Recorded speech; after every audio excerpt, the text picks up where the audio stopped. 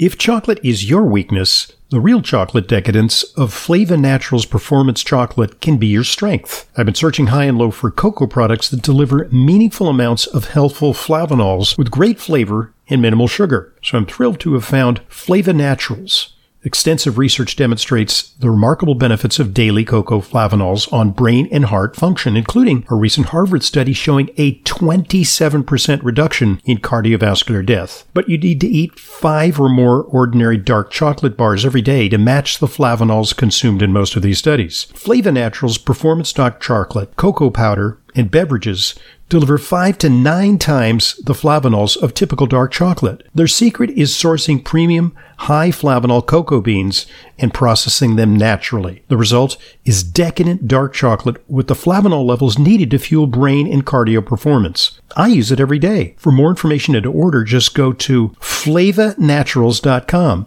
That's flavanaturals.com.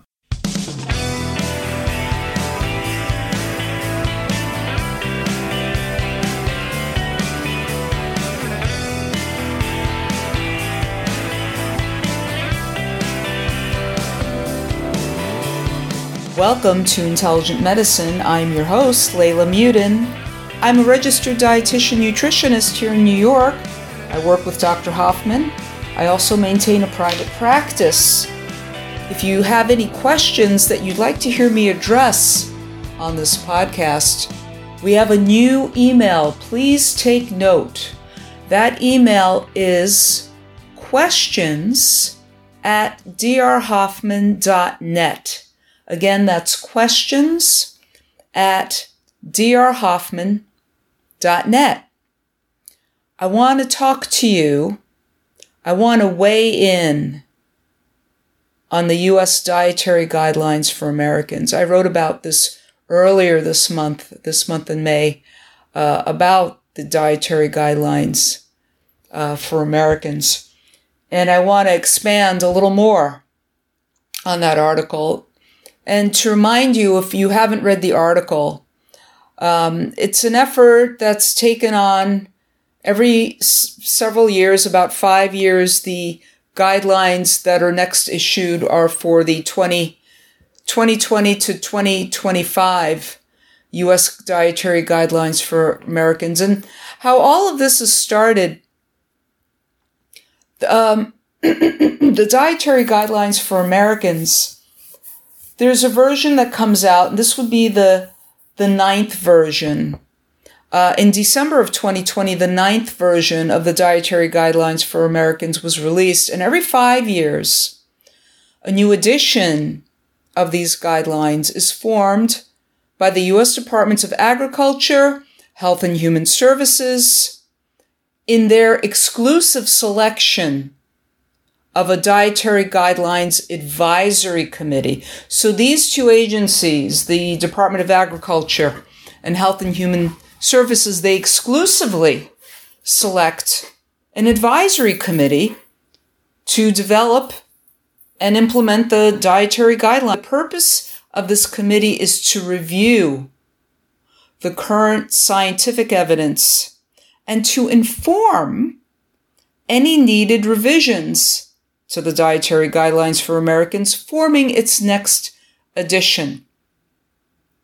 Now, in an effort that was first started in 2017 by the National Academies of Sciences to increase transparency and manage bias, the Nutrition Coalition, along with 6 other agencies and universities, they recently undertook a study to measure incidence of conflicts of interest within the advisory committee for the 2020 to 2025 U.S. Dietary Guidelines for Americans. Now, what's interesting is how these advisory committee members are selected. And according to the researchers who looked into this, 95% of committee members had conflicts of interest with food and pharmaceutical industries, particularly Abbott Labs, Kellogg, like Kellogg's cereal, Kellogg Food Company's Kraft, Mead Johnson, General Mills, Dannon, and International Life Sciences. That's 19 of the 20 members. 19 of the 20 members had conflicts of interest. And more than that, research funding and membership of an advisory board jointly accounted for more than 60% of the total numbers of conflicts of interest documented. This is a big problem. Now, do you think this advisory board would or should be deemed trustworthy to give Americans sound scientific dietary advice? Not me. I don't think so. Profit-driven interests only serve to undermine the public's health, not help it. And the dietary guidelines that could be considered trustworthy must be born of transparency, objectivity, and be based on valid and reliable scientific research. Food and pharmaceutical companies should not be telling us what to eat. Period. And to be clear, I don't support the dietary guidelines for Americans, but not only for undue influence by big agriculture, big food, big pharma, which is clearly unethical, but also because giving blanket dietary advice to the American public as a whole is wrong, in my opinion. Over 65% of Americans have some metabolic abnormality, typically secondary to overweight and obesity. And if the so-called guidelines are meant to be followed by healthy Americans, who exactly is healthy? We're talking about 30%, 35% maybe of the public. And in fact, unhealthy Americans who choose to follow this advice, they may find themselves to be worse off health-wise. And that's why it's imperative for each individual to be assessed and advised based on their unique biochemistry and conditions. And what's more, here are some key mistakes made by the committee over several years.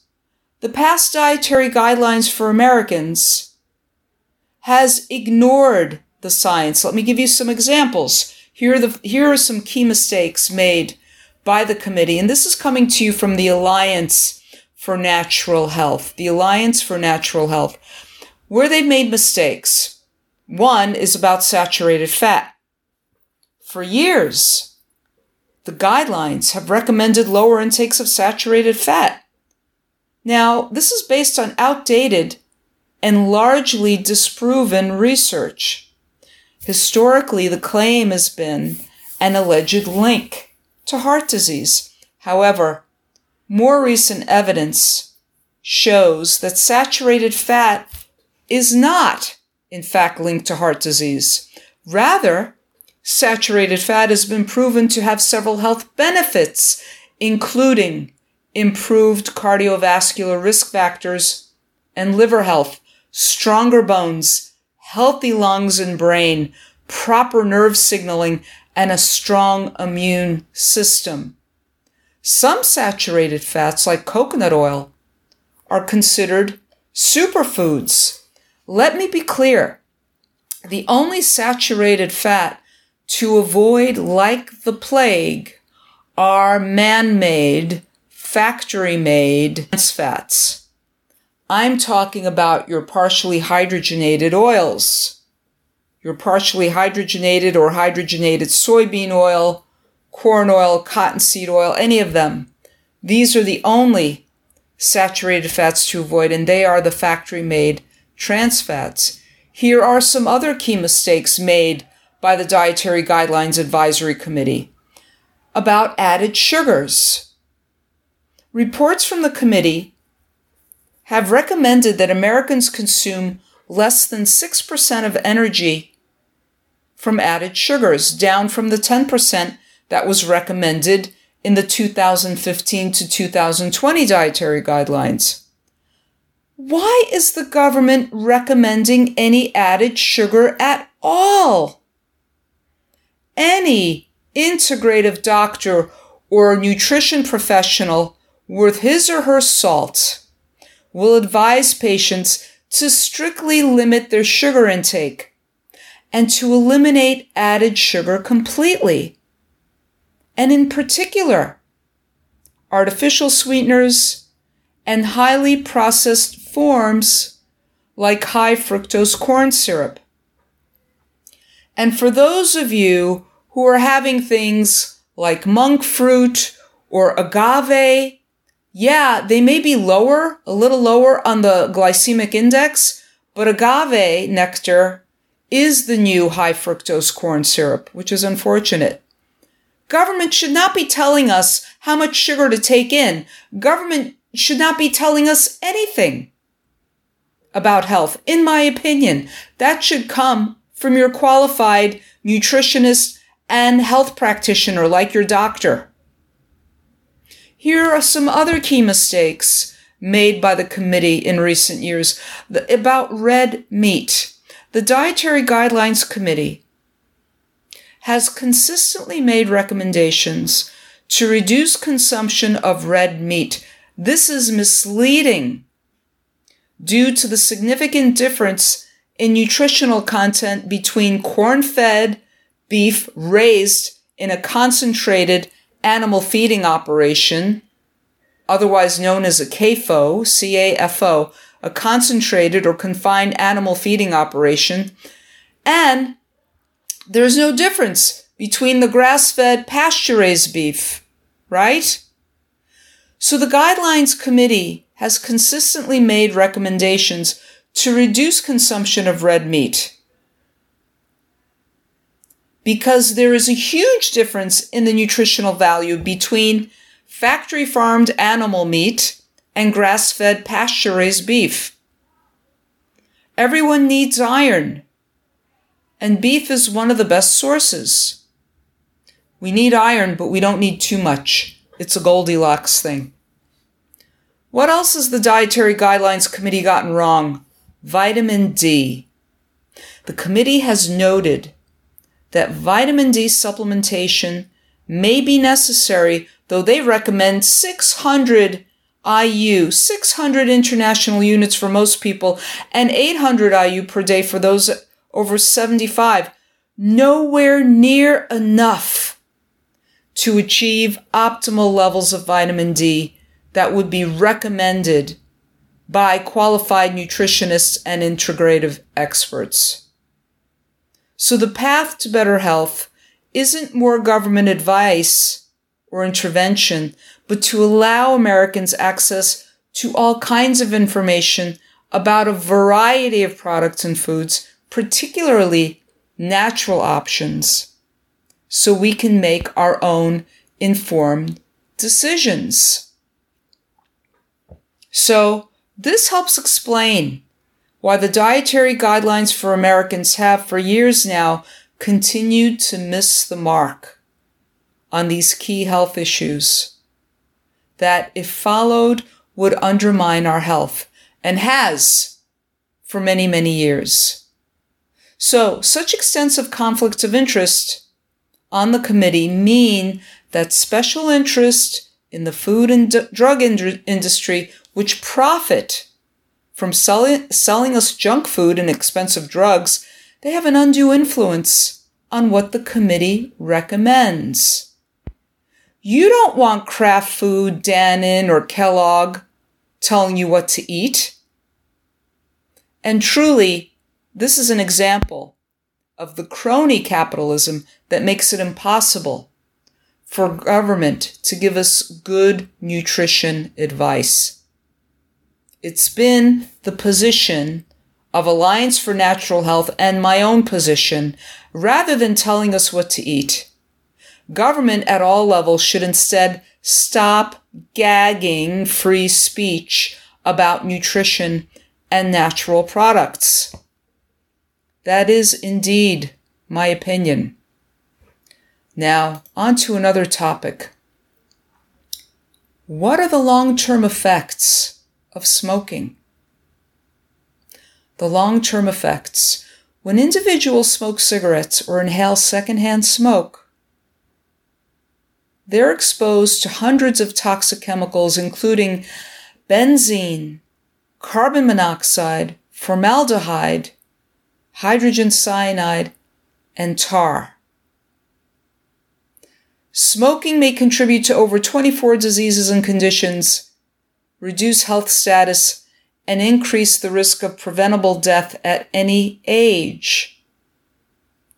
It's been associated with the development of cancer in several areas of the body, cardiovascular illnesses such as stroke and heart disease, and lung and respiratory diseases like chronic obstructive pulmonary disease, COPD, which is an inflammatory condition that obstructs airflow from the lungs.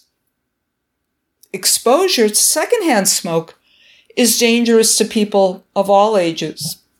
In children, it can lead to ear infections, respiratory symptoms like coughing and wheezing, bronchitis, pneumonia, and more severe asthma symptoms for children with the condition.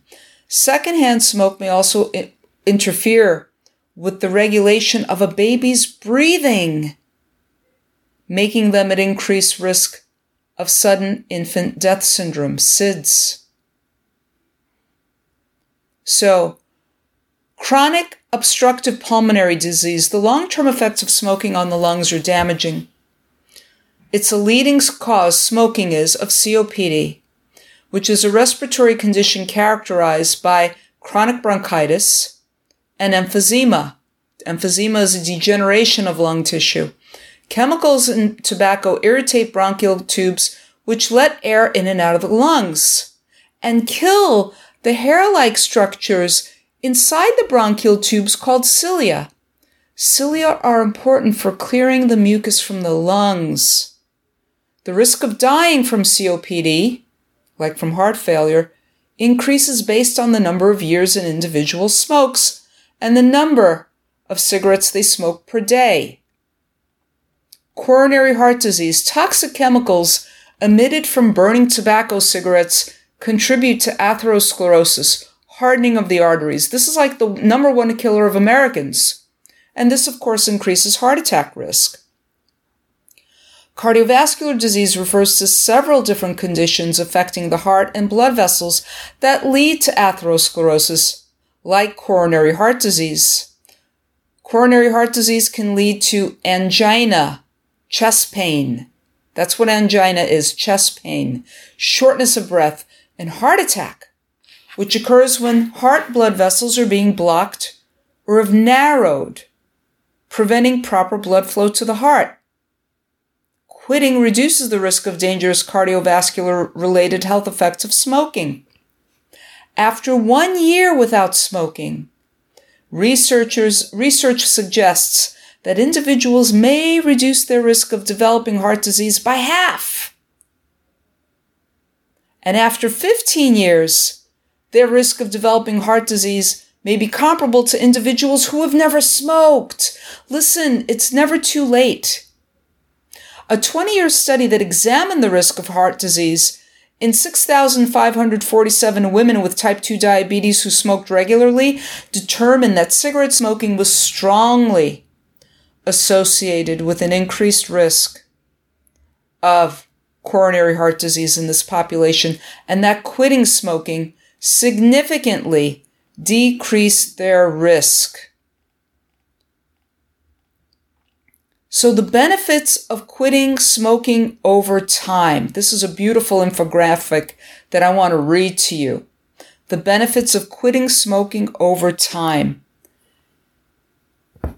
If you quit smoking 20 minutes ago, your blood pressure and your heart rate decreases. If you've quit smoking 8 hours ago, you're not smoking anymore, carbon monoxide levels in blood returns to normal. If you've quit smoking 24 hours ago, the risk of heart attack begins to decrease.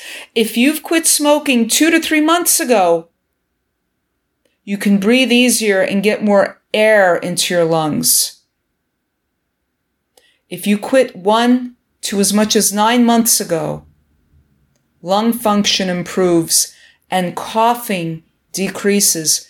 If you've quit smoking a year ago, the added risk of coronary heart disease drops to half that of a smoker. That's only after 1 year. You see, it is never too late. After 5 years, an individual's risk of stroke is the same as someone who has never smoked. After 10 years, the likelihood of dying from cancer is significantly lower. After 15 years, an individual's risk of coronary heart disease is comparable to that of someone who has never smoked. This is powerful information. It is never too late to quit smoking. Never too late to quit smoking. Think of all the problems besides heart disease, cancer, stroke, impotence. For men, smoking can affect hormones that lead to impotence in men. Erectile dysfunction. This is the inability for a man to maintain an erection. Toxic chemicals found in tobacco cigarettes can affect communication between the nervous system, the endocrine system, and the vascular system that pumps blood into muscles in order to continue an erection, leading to impotence, leading to erectile dysfunction. Right? Erectile function requires nitric oxide. Your ability to maintain an erection goes down if you're a smoker. There are pregnancy complications with smoking. It can increase risk of complications like low birth weight, stillbirth, and early birth, a placental abruption, and spontaneous abortion.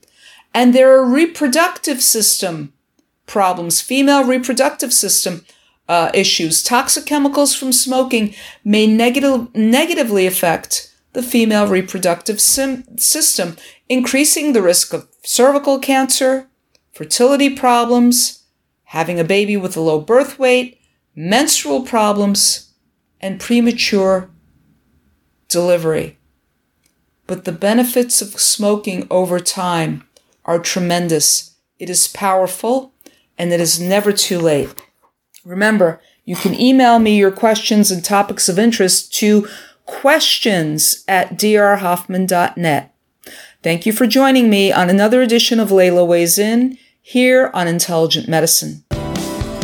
Naturally occurring black pigments in vegetables, spices, and seeds have been found to have powerful anti-inflammatory effects. Black for Health liquid extract from Future Farm Botanicals combines the 4 most powerful of these plant-based foods: black garlic, black radish root, black peppercorn, and black cumin seed. It's an all-natural daily preventative against a host of possibly inflammatory issues. Black for Health supports your liver, skin, cholesterol, blood pressure, circulation, and immunity. It's a delicious tasting supplement with liposome complex for optimal absorption. For more information and to order, call 888-841-7216, 888-841-7216, or go to myfuturefarm.com/Hoffman. That's myfuture, PHARM, myfuturefarm.com/Hoffman. And while supplies last, buy 2 bottles of Black for Health and get 2 bottles of wild oil of oregano free. That's a $55 value just for listening to Intelligent Medicine. myfuturefarm.com/Hoffman. This is Leyla Mudin,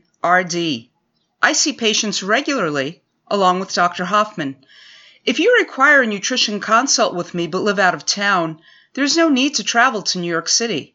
I have telephone consultations with clients from all over the country. Please visit drhoffman.com for more information.